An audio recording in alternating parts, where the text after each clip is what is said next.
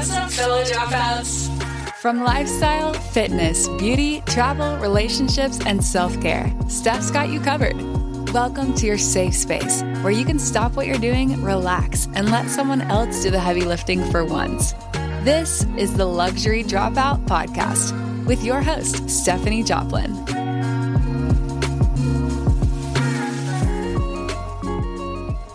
I do want to put a disclaimer at the beginning of this video, letting you know that this is a trigger warning. You could possibly be triggered by something that I am saying, that Leon is saying. I don't want to scare you away from it, but just in case you have experienced gaslighting, you've been with a narcissist, this could be triggering for you. So please, viewer discretion is advised for this episode of The Luxury Dropout. What's up, fellow dropouts? It's me, Stephanie Joplin, coming to you for another episode of the Luxury Dropout Podcast. Today, I spoke with one of the most interesting guests you will probably ever come across on a podcast. He is a former narcissist, a man who is a recovering narcissist and has made a difference in so many people's lives by speaking out on platforms like TikTok and Instagram about the signs to look for, what to do if you are dating a narcissist, some of the red flags to look for when you are out in the dating game, what to expect from a narcissist, about gaslighting, all of these buzzwords, these hot button topics, what the difference is between just someone who's manipulating you and an actual narcissist. We even go into some of my own personal experiences in dating and actually my experience with dating a narcissist and how deep and dark that journey went. Let's get right into it. This is a long episode and debatable that it might need to be split up into 2 episodes because the content is that fire. So let's go ahead and welcome Leon Walker to the show. Leon is a 32-year Navy veteran. He is a Command Master Chief.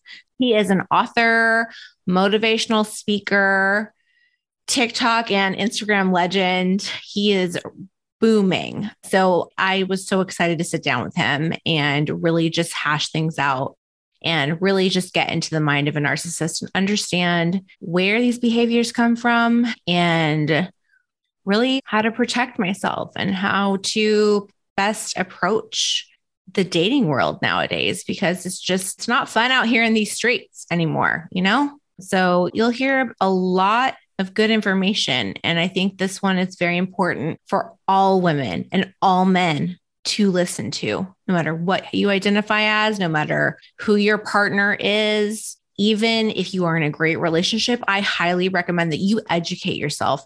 So without further ado on this subject, it is truly fascinating, truly important, something that is relatively new with regards to knowing about something that's relatively new when it comes to psychology and relationships. So I do think that taking this knowledge with you and being able to help a friend, hypothetically, it would be really important. All right, fellow dropouts, welcome back to the Luxury Dropout Podcast with me, Stephanie Joplin. Today, I want to welcome a guest that I've really been looking forward to speaking with. His name is Leon Walker. Leon, welcome to the Luxury Dropout. I'm so pleased to have you. Thanks for having me, Steph. I appreciate you having me. We literally just met, quote unquote, about maybe a couple of days ago on social media when one of the accounts that I follow posted one of your IGTVs, I believe it was, talking about how you are a reformed narcissist. And it just really piqued my interest because narcissism is such a buzzword today, even with the Gen Zers, you know, all the way through to really the millennials. I don't know about really the older than me generation. They don't really talk about it a lot. If I talk about narcissism with my parents, they're like, what are you talking about? But, you know, it's a hot topic, a hot button topic. And I think you really honed in on a subject it's triggering to a lot of people, but also they want to know more about it. So tell us the story about how you jumped online to start speaking about this. So what happened was I was always posting. I started posting on Instagram and Facebook back in 2016. just talking about life. And it started with fitness and things like that. And then I wrote my first book called Broken about my childhood, right? Because I was very, very dysfunctional, molested, had addictions at a young age, lost my virginity by the time I was 8. So I wrote a book about it. And then I was like, all right. And then, I found a PR. And then, a friend of mine read my book. He's like, man, I know a PR, man. You need a PR. And I'm like, I was just writing a book. I didn't think that I'd ever write a book. So I did a book tour in 2019, and then it started going from there. So I stuck with the childhood dysfunction thing and being molested and all this stuff, which is a big deal as well. And then all of a sudden, I just started talking about relationships last year. And then recently I said, let me just tell people really what happened to me, who I was, why I was cheating, why I was lying, why I was very deceptive, and how I messed up all of my relationships and my marriage.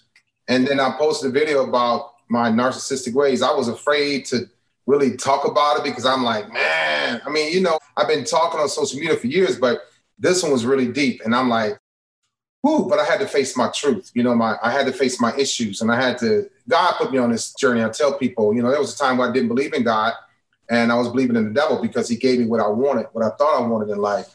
It was just making me sick, and I wasn't healing. I wasn't healing mentally or physically. And then going back to my PTSD and all the other issues I had when I was retiring, I was seeing psychiatrists, psychotherapists, psychologists, social workers, and nobody was giving me answers, but I knew something was wrong. And so by me posting the videos, I knew that, man, it started catching on and people want to know about these things. So that's why I was like, wow, I need to keep talking about this, because me being a narcissistic guy or having narcissistic traits and never being diagnosed by medical officials because they misdiagnosed me, I had to read myself. I had to look up and research. And I'm like, man, looking at all these categories: malignant, covert, seductive, vindictive, vulnerable, narcissism. And I'm like, man, this is me. But I've been hiding this stuff for years. And I was wondering why I was messing up all my relationships, because I didn't know what was wrong with me. And so they misdiagnosed me. And now the videos help me help other people. And the videos are therapy for me, because people like, so how long have you been in therapy? So I was in therapy for 7 months in 2015.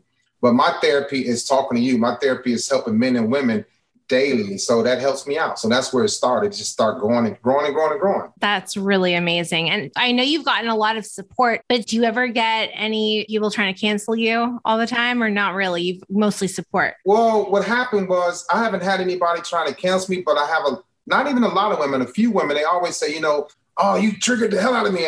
And some will say, they'll say, you triggered me, but I need to hear this. There was one lady that has a platform, and she's saying, there's a lot of men out there, this narcissistic group of men are doing certain things. I'm like, I'm not one of those dudes. See, if I posted a video and was like, I've been talking about narcissism for a long time, but I haven't. I've been living that life. I've been talking about relationships, but I just didn't know why I was screwing them up. But I haven't had anybody try to cancel me yet. Okay, good.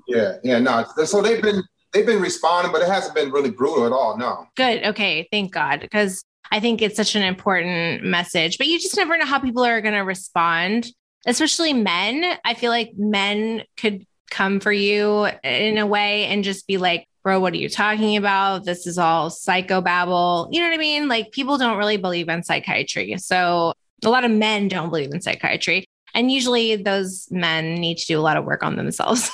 Yeah. And so, when I talk about these things, I'm talking about myself. There was a time where I was always preface my videos and say, hey, I'm talking about Leon, because I would have guys say, man, you giving up the man code, and men, guys would unfollow me, but I stopped caring about this. So I don't even say, hey, I'm talking about me, but I do, and say I'm in character and this is what I'm talking about. But yeah, they'll unfollow. Lately, I've had a lot of men reach out to me and say, hey man, thank you. This is really helping me. Wow. That's amazing. Oh, that's so nice to hear. So I want to go back to the beginning and let everyone know that you spent 32 years, right? It was 32, right? In the Navy, and you're a commander? Command Master Chief. Command Master Chief. Okay. But that's a pretty high rank, if I'm not mistaken. Yeah, that's just so what happens is the highest you can go in the Navy is Command Master Chief.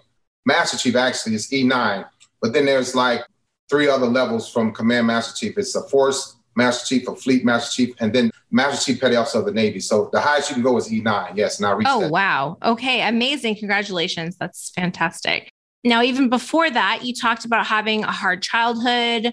I know you and I have talked about your relationship with your mother being very strained and how She self-medicated. She probably had some sort of issues. You're not sure really what they were, but she was a little absent in terms of, not really noticing that things were going on with you, like your babysitter, for example. Do you want to talk about that a little bit? Yeah. So when I started talking about this throughout my Navy career, I would talk a little bit about it because I was still embarrassed to say, hey, I was molested by my cousins first when I was 5. And then I was afraid to talk about losing my virginity at 8. And I was afraid to talk about being addicted to porn at 7. And then I was afraid to talk about a male member of my family touching my private area. So I was like afraid. But the further I moved up in the Navy, there were other people like me that had those issues. So I said, let me share a little bit with them and see how it works, how it helps them. So it started helping people when I was sharing my story. And I became more confident in telling my story and seeing it, how it's helping people prevent them from committing suicide. Because I too had suicide ideations as a child, 11 and 12 years old. But my mom didn't know because I was afraid. So when I did my book tour, I met a lot of people, a lot of psychotherapists, a lot of psychologists, and, they were wanting to know about my story. And I started looking up, I started doing a lot of reading and research on child molestation and dysfunction, things like that, and how divorce affects a child. So I found out that 90%, and this number could be different by now, but I found out that 90% of the perpetrators are somebody you know or trust. And this was in 2019. I've heard that. Yeah. And I also found the key thing was 80% of the cases go unreported, right? And the people that I was interviewing with the podcasts, the TV shows, the radio interviews, nobody knew. And even the psychotherapists didn't know that why the 80% of the cases go unreported. My reasoning for not reporting and not telling on anybody is because, first of all, I didn't know how to report, right? And then the main reason why I think a lot of people don't report is because when my babysitter was molesting me, she helped me with my pain of my parents fighting and arguing.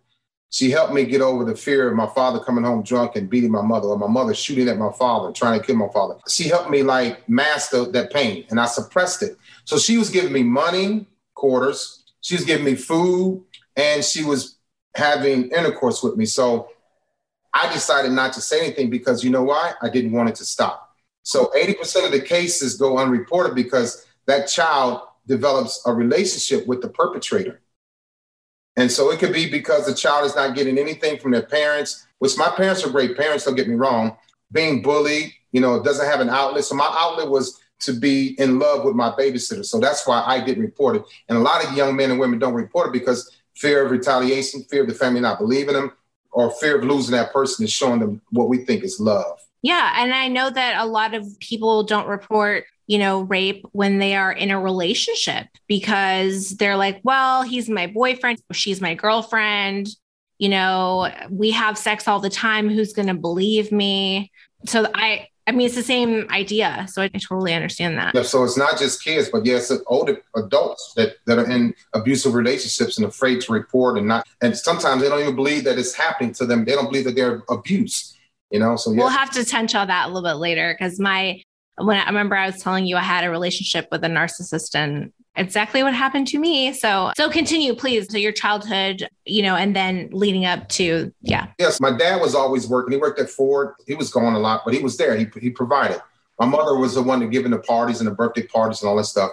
So she was there. But between the 5th and 6th grade, my parents' divorce had started, so once the divorce started, my father was, of course, when you're going through divorce, the male is asked to leave the home. And so he left. So there was no discipline in my household, and when my father left, probably 80% of the family income was gone too. So we didn't have lights, water, or gas during the divorce proceedings, barely had food.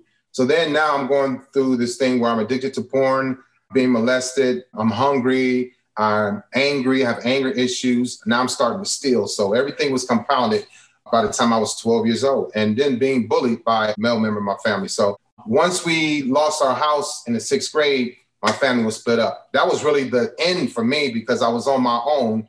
I was sent to live with a lady that I didn't know, got to know her. My mother and brother moved to a hotel and my sister was sent across Cleveland to live with another lady. So by the time I was 12 years old, I was on my own. And my mother eventually got us back when I was like 13, but we were living in a 1-bedroom apartment. There was 4 of us. So from the first grade to the sixth grade, I wet the bed so much that I couldn't sleep in the bed.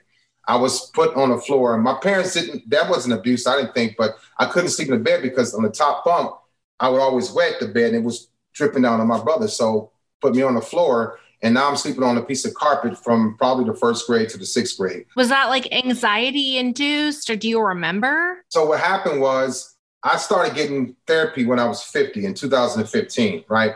And so the social worker was asking me a bunch of questions. I was in therapy for 7 months, like I said. And she asked me, she said, tell me about your childhood. And then I started telling her, and she said, do you realize that you were abused? I said, and even at Stephanie, at 50, I didn't know, I didn't process that I was abused. I had no idea. She said, a symptom of abuse is bedwetting. And that's when I found out, I didn't know. And so I was wetting the bed. I didn't either. I don't know when you're wetting the bed, like, do you get a feeling of anxiety? Do you remember a feeling of anxiety at all? Or do you remember anything? So it went from peeing in the bed to just peeing on myself when my father come home, you know? So the anxiety was there because when my father would come home, I love my dad. I still love my dad. He died in 1999 as an alcoholic. But when he would come home, I knew something was going to happen. Either I was going to get a spanking or he and my mom was going to fight. So my anxiety levels were extremely high. So it was all of that. It went from just peeing on myself to peeing in the bed to just peeing because that was my only outlet. And so, I had no control over it, but I didn't realize I was abused until I was 50. Yeah. Right. So I have generalized anxiety. I didn't know what that was. And it runs in my family. And even from from kindergarten, I have a memory of now I can define it as anxiety, but I didn't know what that was until I was maybe 30, and I was like, why am I feeling this feeling in the pit of my stomach? Like I've got to go to the bathroom or, my heart races. I feel like I want to rip my skin off of myself. And then I read about it and I was like, what is this? And then finally, oh, ding, ding, ding, it's anxiety. So, so a lot of things come with that. And I stopped washing up. I stopped brushing my teeth. My teeth had turned green as a kid. So that's depression. Yeah. And so I, think about it. I didn't know about depression. I didn't know about anxiety, PTS, abuse, none of that. Here I am going through life just like, and then I joined the Navy later on, and I'm just still going through life like this. The only thing is I started washing up, of course, started brushing my teeth, of course. I stopped peeing in the bed, but I still had these issues from my childhood that I never got help with, But at the time, the stigma of having a mental disability, quote unquote, or a mental problem made you cuckoo, right? Like that you're crazy or, that's like the thinking of the older generations. And so I'm sure like if you had told your parents, hey, I have anxiety or I'm depressed, they would have been like, get out of here. Like, right. I'm glad you brought that up because when you get a chance, look up the USS Stark, STARK, right? So I was 21 years old. And when you see it, when you pull up, you'll see a picture of a ship sinking and it's on fire. So I was on a fire team on another ship on the USS Reed. We had to go render assistance to the USS Stark. We were in the Persian Gulf at the time for 4 months, and they got hit by 2 missiles. And I'm telling you the story because being the leader on a fire team, you had to go fight a fire, just like a regular firefighter. But when we got there, we had to fight one fire. And when you look at the picture, you'll see the smoke coming from the ship. That's one fire we put out. But there were 37 men that were burned to death. And you saw that. Yeah, I had to actually go around with a plastic bag and pick up fingers. So you have no choice and so I tell you the story because I had to go see a psychiatrist then, right? And I was on that ship for 12 hours, putting bodies in body bags, picking up fingers, feet, peeling people off the deck that were burned to the deck. Ooh, oh my God. And we peel them off. This part of the arm would come off.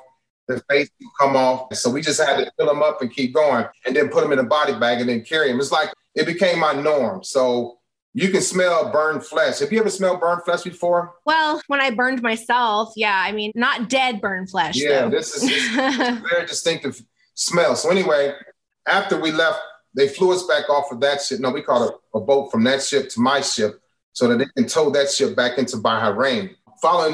When I pulled back, I believe in San Diego, we had to go see a psychiatrist. So I saw a psychiatrist for 2 weeks and I stopped. So he said, either we can continue seeing you and then process you out of the Navy, or you can stay and keep taking medicine and try to remain in the Navy. I said, I'm not coming back, and I left. So my thing was, I didn't want to keep going to see the psychiatrist because people would make fun of me. They would call me crazy. Yeah. And so that's when I knew something was wrong with me, because I still have nightmares because of that. And these pills, I have a bunch of pills that I take. Yeah, for sleeping disorders, nightmares. I didn't even know there was such thing as taking pills for nightmares, right? So I didn't find out that I had this severe PTSD until 2015 when they misdiagnosed me with everything else, and PTSD. So yeah, I didn't want people to make fun of me about being cuckoo or crazy. So yeah, I stopped going to the psychiatrist and I kept this.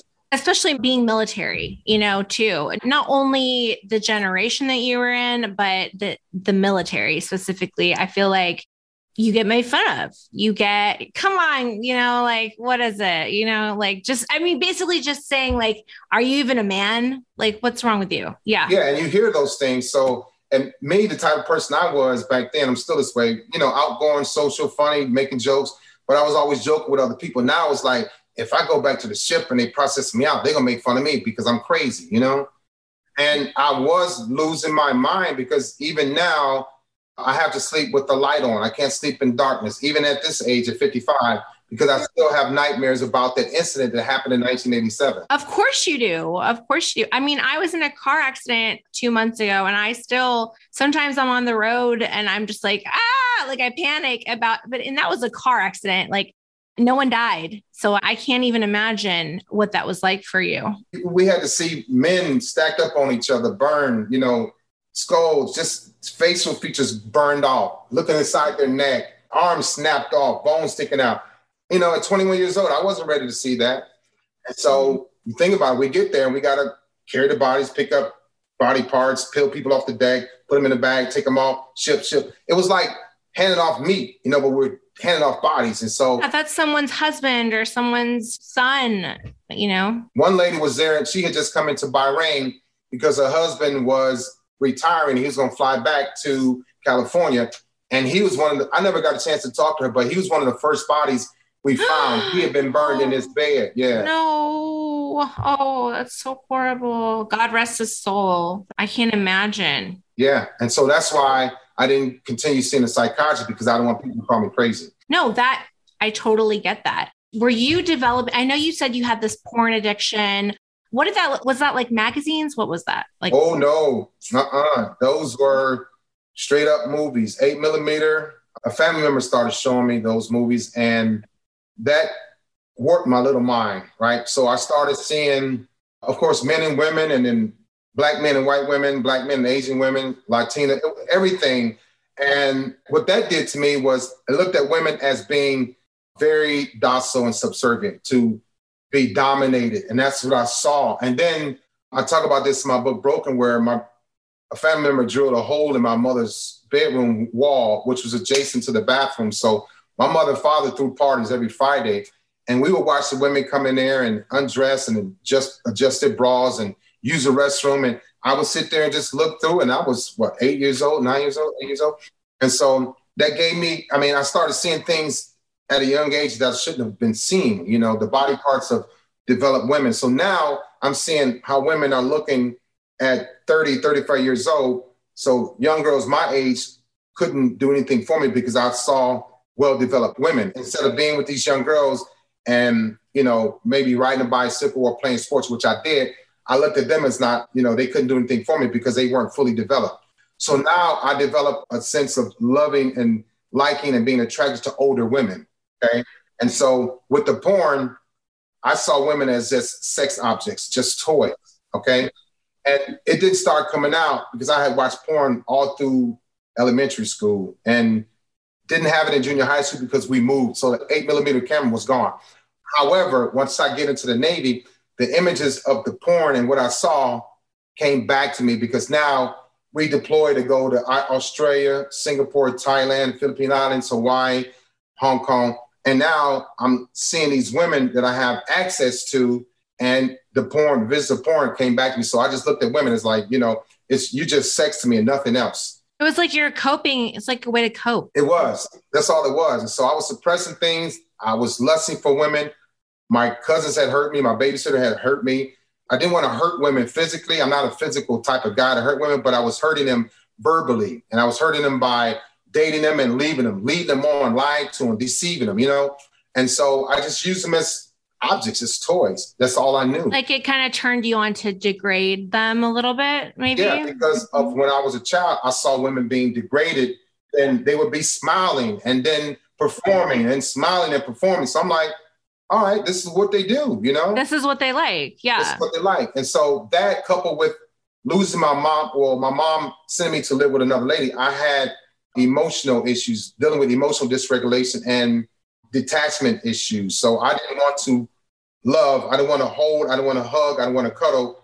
I didn't want to hold hands because I lost that nurturing from my mom. So as I get older, I never regained that. And then I joined the military, and why should I hug a woman in the Navy? Or why should I hug a woman in Thailand? I'm not. This is just sex, and that's it. I'm not holding your hand. We're not going to cuddle. And so that damaged me in my relationships because I never liked to cuddle or hold hands or hug. I didn't want to hug because I was dealing with emotional detachment from my childhood, from my mother giving me away. Yeah. Okay. So hand in hand with that, I want to talk about how, oftentimes, like for me specifically, and I'll speak for myself, I can't speak for everybody, but a lot of the times people will say that the best sex of their lives was with like the most toxic guy, right? The most narcissistic guy. And that was what happened with me until I realized that it was because that was the only time I had his full attention and his full, what I thought was love. And he was touching me, So like you said, he wasn't a holding hands type of guy either. Oh, no, we're not going to connect like that. We don't. And so the reason why narcissistic people are so powered up sexually is because that's means of power over you, right? Especially if you say, hey, I like this, I like that. My last boyfriend didn't do this, didn't do that. Narcissistic people pay attention to what you're not getting or what you weren't receiving, not just from your ex, but from your parents or from your dad. So we in our mind, we become better than your ex. In our mind, we become your dad. And you don't even realize it because you're being love bombed and sex bombed. So the narcissistic person, when it comes to being seductive, because there are seductive narcissists, right? And there are vindictive narcissists. What they do is their energy level is extremely high when we know that you need us for sexual purposes. So I study women in porn to hurt women outside of porn. I study women to understand her body better than she knew her body. So when I do that, I can control their mind. So that's what narcissistic people do. They study everything about you physically, mentally. They won't tell you because they want to win. We want to win at any cost, by any means necessary. So their highest level of energy, I call this the energy light zone, is when it's a sexual thing. Because like you said, we're not holding hands. We're not going to cuddle. We just want to please you sexually because that does please us. But then we know that afterwards you want to cuddle. That's pleasing you. We don't want to do that. So we detach. You know what I'm saying? It's narcissistic people are very selfish, needless to say. It's all about us. It's all about what we want. It's all about what you need and our ability to give you what you need just to control you. Well, it's interesting you say about the control because I'm sober, not that I'm an alcoholic or recovering. I just don't drink. I don't do drugs. I don't like the way it makes me feel. And I also don't like the taste of alcohol, for example. It's just not something I was ever into. Don't get me wrong. I went to UNLV for college, so I definitely drank, but not because I liked it, just because I was peer pressured into it. So when me and my ex were dating, oftentimes, like if there was a night where we were staying in all night, he would make me, because he wouldn't force it down my throat, but he was literally like, come on, do this. But there was like this drug called GHB, I think it was. Was it? Yeah, it's a roofie, I think, right? Yeah, a roofie, yeah. And so he's like, it'll just relax you. Like it makes you relaxed. And I'm like, oh, okay. Like, I guess I could try it. So he would like give it to me to make my inhibitions go away. Right. And then he would have more control over me. And then I almost got like not addicted to it, but addicted to us like having sex on it or, being together on it. Cause he was so like loving to me on it because I think it just lowered his inhibitions and he was able to like express, more, even if he didn't mean it, he just was able to be like, oh, I love you so much, Stephanie. Like you're the one for me, blah, blah, blah. I don't think he even meant it. I think it's just like, it was the drugs, like making you happy, like being on ecstasy or something. Right. So with that, it's like What he did was, had you held on and told him no, no, no, no, no, sometimes we find other people. Oh, he would have been really pissed off. Yeah, they get mad because they don't like to be defeated. They don't like to say for you to tell them no. And so if they have to add a Ruthie or anything else or lie to you, they're going to do whatever they need to do to feel like they are winning and to feel like they had accomplished something, you know? Right. Yeah. And then two, like he would do the domination kind of stuff in bed with the choking and things like that. And I was okay with it. I consented to it. But then there was one time where I wasn't consenting. He actually was in my home without my knowledge. He'd come inside. He was hiding in my guest room. And I came in and he was like, why aren't you answering the phone? Because as soon as I take the control away, he's like, that's not okay. So he's waiting for my home. So that for some reason, us fighting turned him on. So like, it was like this for him. Yeah, that's a switch because now it's like he triggered you and now he has to control the trigger and now he has to make it intense and keep it intense. And then this is as sick as this may sound, after that or during that, they're going to try to be very seductive while the argument is going on, while you're fighting. They get turned on, then they'll start hugging you, then they'll start kissing you. Next, you're having sex. Yeah. Well, what happened was that I didn't want to have sex with him, but my body was reacting to, the whole relationship. So like, it's like my body wanted to have sex, but my mind didn't want to have sex. And so when he grabbed me and he started touching me, he's like, oh, you're turned on, whatever. I'm like, no, I don't consent. I don't want to have sex with you, like verbally, but my body's saying differently. So he took that as green light. And like, I tried to record it on my phone. He like threw the phone across the living room and he ended up like choking me and having sex with me against my will. And, ultimately I did go to the hospital and I did report it, but funnily enough, the SVU detective was like, well, you just said you guys had sex the day before and you allowed him to choke you then. So like your marks on your neck could be from that. And I'm like, oh, I literally told that officer, I said, you're the reason why people don't report. I told him that straight up. Yeah. And he could be a narcissist too, because I'll tell you something. When you report it, I'm not saying a lot of people like this, but I've seen people like this. When you report it to a certain person and they see the marks, that can turn them on too. Yeah, maybe. I don't know. Who knows? Yeah. So when I was writing my book in 2016, it was really graphic, right? I described the scene with my babysitter. The publishing company told me to pull it out because pedophiles can read it and get turned on. But it's important to the story. Yeah, I did the best I could to convey what I was trying to say. But with self-reporting, those people can get turned on too. There's been doctors that have touched women that were raped or put them to sleep and touched them inappropriately. Yeah, so you just have to be careful with that too. Yeah. I tell you what, though, there is nothing exciting about a rape kit. Nothing at all. It is absolutely horrible. I'm like, please stop touching me now. But, I think the funniest thing was for me for going to the hospital to report it. I was by myself because I didn't want to. My sister was 8 months pregnant or 7 months pregnant. I didn't want to tell her. And then my parents were obviously, wrapped up in their own thing. I was like, I'll just drive myself to the hospital. So when I got there, I was walking up to the desk and I was like, wait, I have to tell them what happened to me. Like I have to say the words, right? And like you said, you don't want to admit it to yourself because like that's your boyfriend, but then you're just like, I have to say the word rape. Like I have to say that because otherwise they don't know the importance. No, they don't. You have to say those words. Just like now, dealing with the narcissistic, you have to call yourself out. You have to say, I'm being abused. You have to say, I'm being stupid. I'm being used. I'm being lied to. But if you don't, you'll keep going. You think it's okay. And so you got to call yourself out. Definitely. Right. And I've never talked about this publicly. People know that are in my inside circle. But I want to put this out there and just let people know that, I was manipulated. He was seeing another girl on the side that I was like, no, he's not. She's just being crazy. This other girl's just making it up.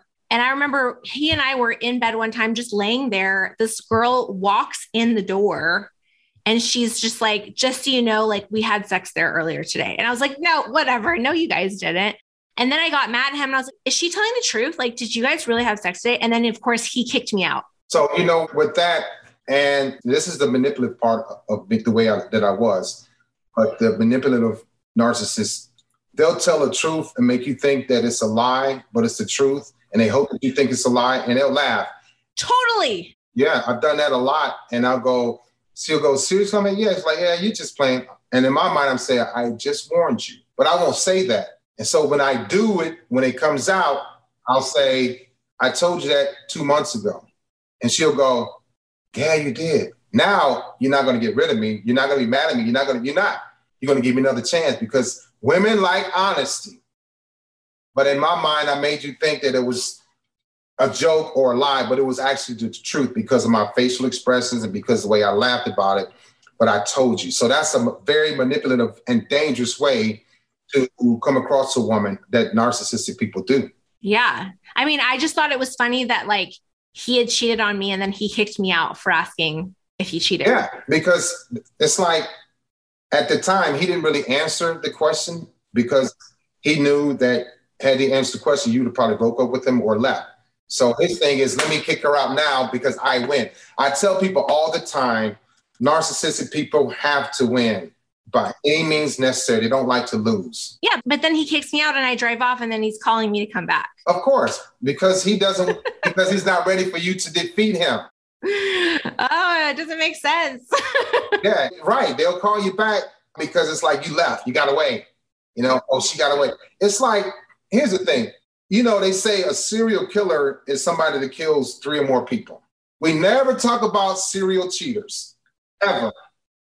Serial cheater is somebody that cheats 3 or more times, 1 time, 2 times. But I call myself a serial cheater because I related myself to a serial killer. I wasn't killing females. I wasn't murdering anybody, but I was killing hopes and killing dreams for 3 or more people, probably 50 or 60 women. So we never talk about serial cheaters, which is what I was. And people like, there's no way. How can I not be one? People, see, here's the thing. With my honesty, people like, I don't know. I'm being honest. I have nothing to hide. I don't want to hold this in anymore. I was a serial cheater. And it's like, again, the manipulative part of me could have been saying that to women before to get them to be, it'd be easy for me to seduce them, But it was like a really tricky way of doing it and talking to them and getting what I wanted. Oh, you're so honest. I'm like, Leon, that can't be true. Yeah, no, and it was true. But we never talk about serial cheaters, ever. That's really true. I mean, I used to cheat when I was younger, but I feel mine was because I had really bad self-esteem. And so if I was with someone, I was like, men still don't like me. I need to make sure they like me. And so that was my reason for cheating. I just had bad self-confidence, but. Yeah, you wanted somebody to pay into you, to talk to you, to compliment you and make you feel better. Now, if you're with this guy and he's not doing that enough, it's like, look, you need to feed me. I'm vulnerable. And then you see this guy and he say, hey, you're beautiful, you're cute, whatever. And now you're lower to him and you leave the good guy, but because you have self-esteem issues and it's not their fault. But it's, yeah, I get that too. No, I mean, and my ex-husband, I've been divorced for 11 years now. But just before we got married, he's like, well, I'm the only one who's going to love you. Like, who else will love you? And we were both so young. I mean, I got married when I was 22. So, I was a baby, in my opinion. And yeah, and I don't blame him. Like, I did fucked up stuff too. But what I think happened is that because of that was in my head. And so anytime anyone would pay me attention, and I didn't cheat when we were married, but after, like, before we were married and we were just like engaged, and he cheated too. I don't know what his reasons were. I can't speak for him, but I would just, want to look for, any guy that was like, hey, you're really hot. I'm like, I am? Right. I'm hot. Okay. Like, let's go make out, Right. And as soon as you do that, that's when he'll start to abuse you, use you, or maybe not. But if he's a narcissist type of guy and you fall for that, which a lot of women do, that's when it starts. And so most narcissistic people are very complimentary. They'll tell you nice things. They'll charm the hell out of you. They know what you want to hear. What I used to do was all in my conversation. I listened to what she was saying, like you just said, and she didn't think she looked good. And she told me that. I told her that she looked good. She was hot. She was beautiful. She was pretty. So I'm feeding her ego while she's stroking my ego by all in my face and just listening to me and, continue the conversation. Next, we'll often go into a hotel or in the woods some damn where, Oh, so, yeah, anywhere. Anywhere. Yeah. I would remember just with my narcissistic ex, like wanting to please him sexually all the time. Like I just, it's like, let me do this for you. Let me do Right. this for you. Yeah. You know? Yeah. Oh, yeah.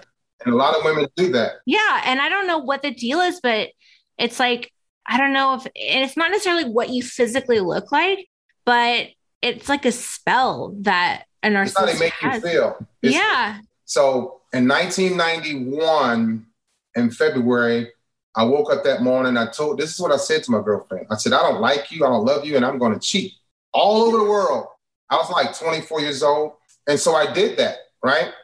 And I was all over in Japan, Thailand, Korea, Hong Kong. What did she say, though? What did she say to you? She started crying. I left that morning about 7 to head to the ship. She started crying and she hit me and I walked out. I don't like you anymore, right? And so I called back a month and a half later and it was 5 a.m. and a guy answered the phone in my apartment with my girl. I bet you lost your shit. Lost my mind. First time I had cried in I don't know how many years. We pulled back in. We were in Japan at the time. We pulled back into San Diego, May of 91. And normally when the ship pulls in, the family's on the pier, the girlfriends, husband, wife. She wasn't there. She came to see me like hours later. Now she took the control back from me. She started telling me what to do because she had her hair cut. She had on lip gloss, eyeliner, all this looking good. And I'm like, damn, you look good. She's like, don't compliment me because it don't mean anything. You've been overseas doing. And so long story short, I wound up seeing a picture of this dude that she fell in love with. And I called him an ugly MF. I'm like, this ugly. But he had her. He took her from me because he was doing the things that I wasn't doing. He was holding her hand. He was complimenting her. He was hugging her. He was buying the little gifts. I'm a provider for my girl, right? But he was just doing the little things that I wasn't doing. He was telling her he liked her, he loved her. When I told her I didn't like her and I didn't love her, he did the opposite. So when I got older and got into my manipulative ways and my narcissistic ways, I started remembering what I did to my girl and what he did to her to take her, or I pushed her into his arms. So I started being very manipulative too back in the 90s. So I studied these traits. But yeah, when he started doing the things that I wasn't doing, he swooped her right off her feet and I was devastated. Yeah. Lost my mind. So, surprise. Right? Oh my God. I bet you were so angry. Oh my God. That was like, and I still talk about this now when I talk to people about relationships, about not hurting your girl, if she's vulnerable, because she told me she was vulnerable. And I'm like, I don't care about you being vulnerable. When a woman tells you that, listen, you got to step your game up. You got to change something. You got to, be more supportive of her and understand and listen, communicate. I wasn't doing any of those things because I'm like, we both look good. Sex is great. That was it. I wasn't doing anything else. I could take her out on a nice weekend. I could shower her with gifts. But when it was time to be intimate or kissing her on her forehead or holding her hand or walking through the park or walking through the mall holding hands, I'm like, no, I'm good. But she was needing that. So everything else I could do didn't matter. The money didn't matter. The cars didn't matter. The nice apartment didn't matter. She didn't feel like we were as a couple. She didn't feel close to me because I kept her distant. Well, I'm an empath. So unfortunately, I attract a lot of these type of personalities. And with my ex, he had no money. He had actually just gotten out of prison and I'd known him for like 10 years. And how we started even hanging out was like, he had an ankle monitor and had to stay at home.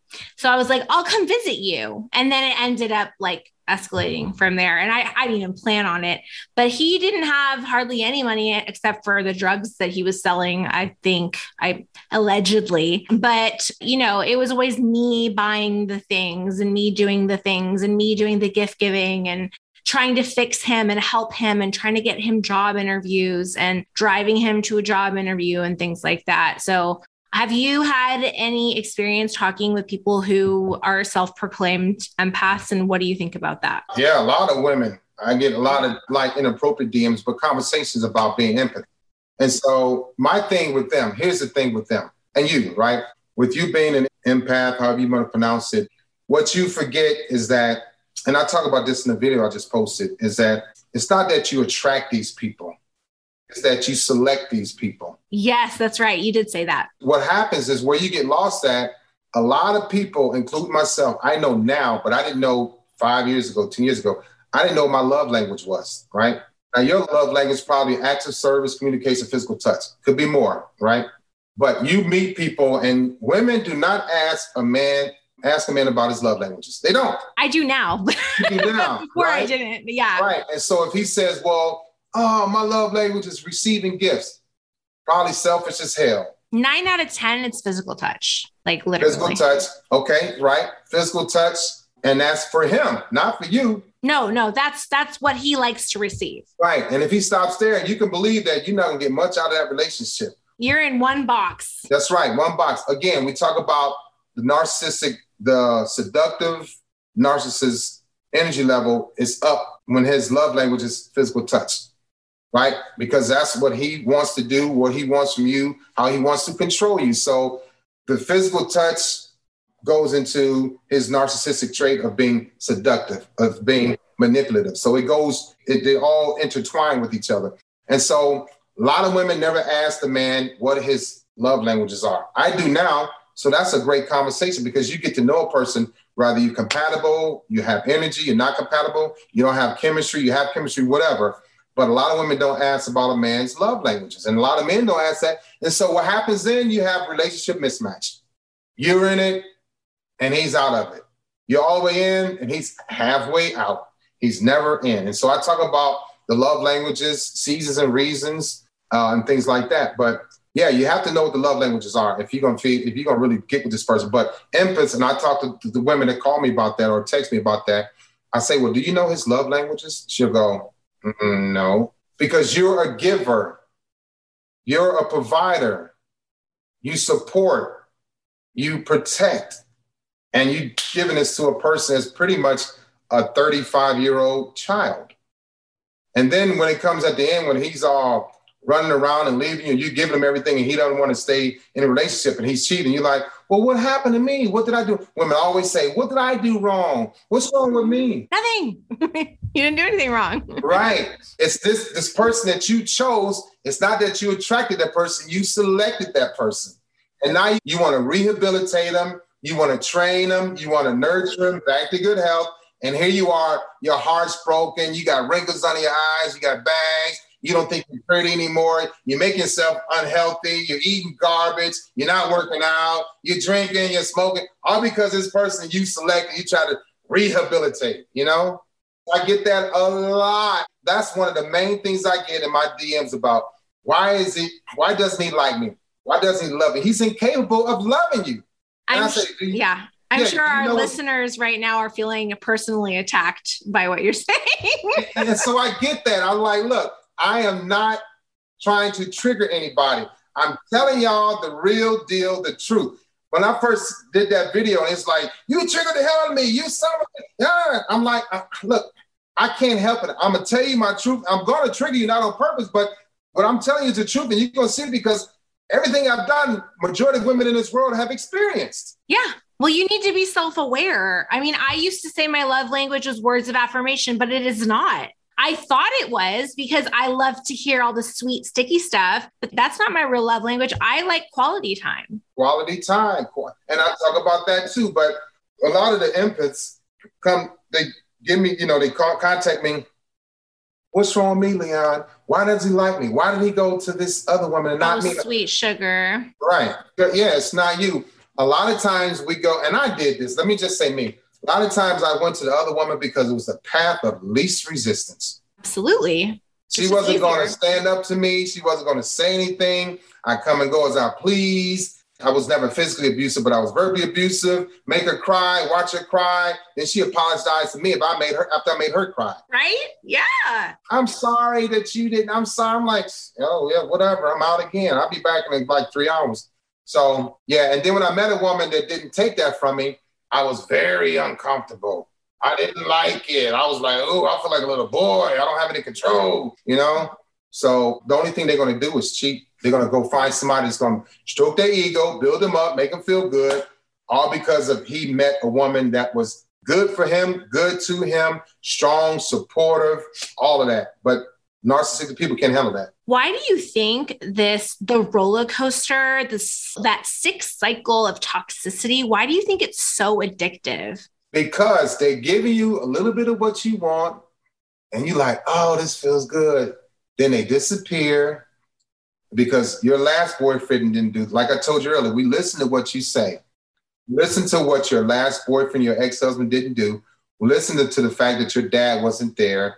You don't know how to do this. You know, you want a daddy. You want to look up to a man. You want to take care of a man. Your father was gone. You feel like, you know, he's been absent all your life. You don't know how to, you know, understand a man. So he'll tell you, hey, this is what you need to do. And now he's teaching you because you want your dad to teach you, but he couldn't because he was gone. He died. He was in jail. He was on drugs. But your mom is saying this, and this. But then you say, Mom, you chose my dad, so how can you tell me? Now you want to listen to this guy, right?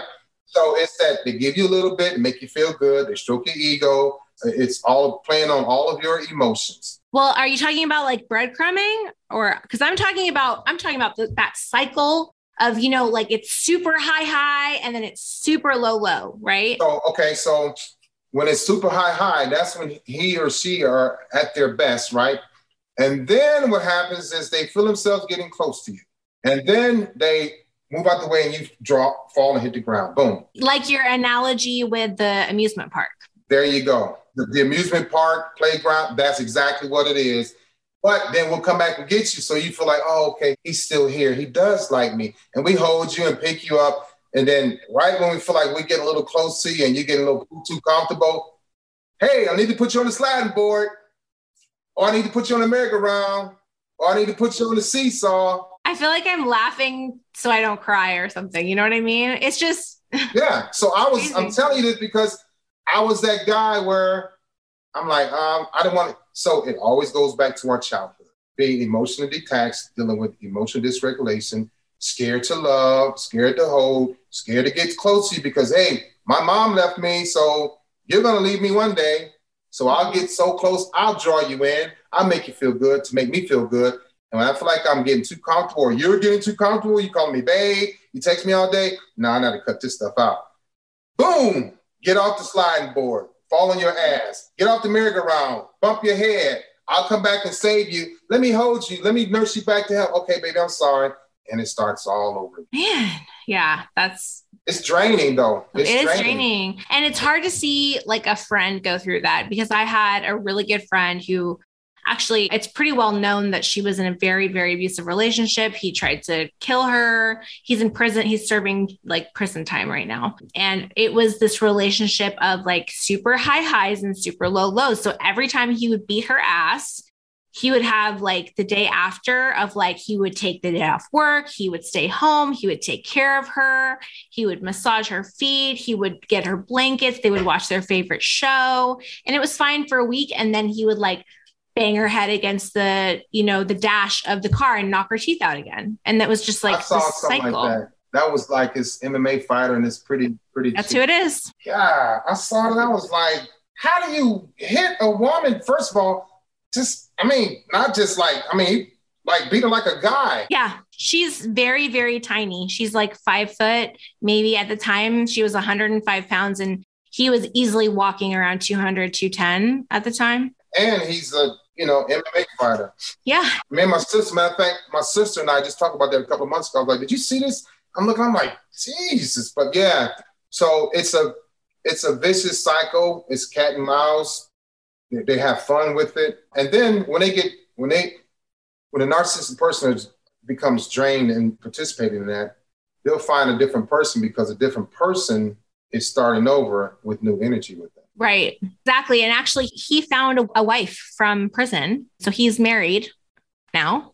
And the woman has a son, I think, or a daughter. I don't know. But it has a kid and, brings the kid to the prison to see him. I'm just like, my mind is like, I can't. I saw his name in Tattoo War Machine. I was like, hey. Yeah. And he, I don't know what he did to cover it up, but he had her last name like right here across forever. But yeah, I was actually called to testify in that. It was so crazy. Thankfully, they didn't end up needing me, but I was going to be there, to help no matter what. But going back to what I was saying, like, I knew that he was doing that to her, but she's not the type that's going to tell me. She's just not. And I knew like he was verbally abusing her because I heard it myself firsthand. I was in the car with them when they would fight and he would just talk so ugly to her. It was brutal.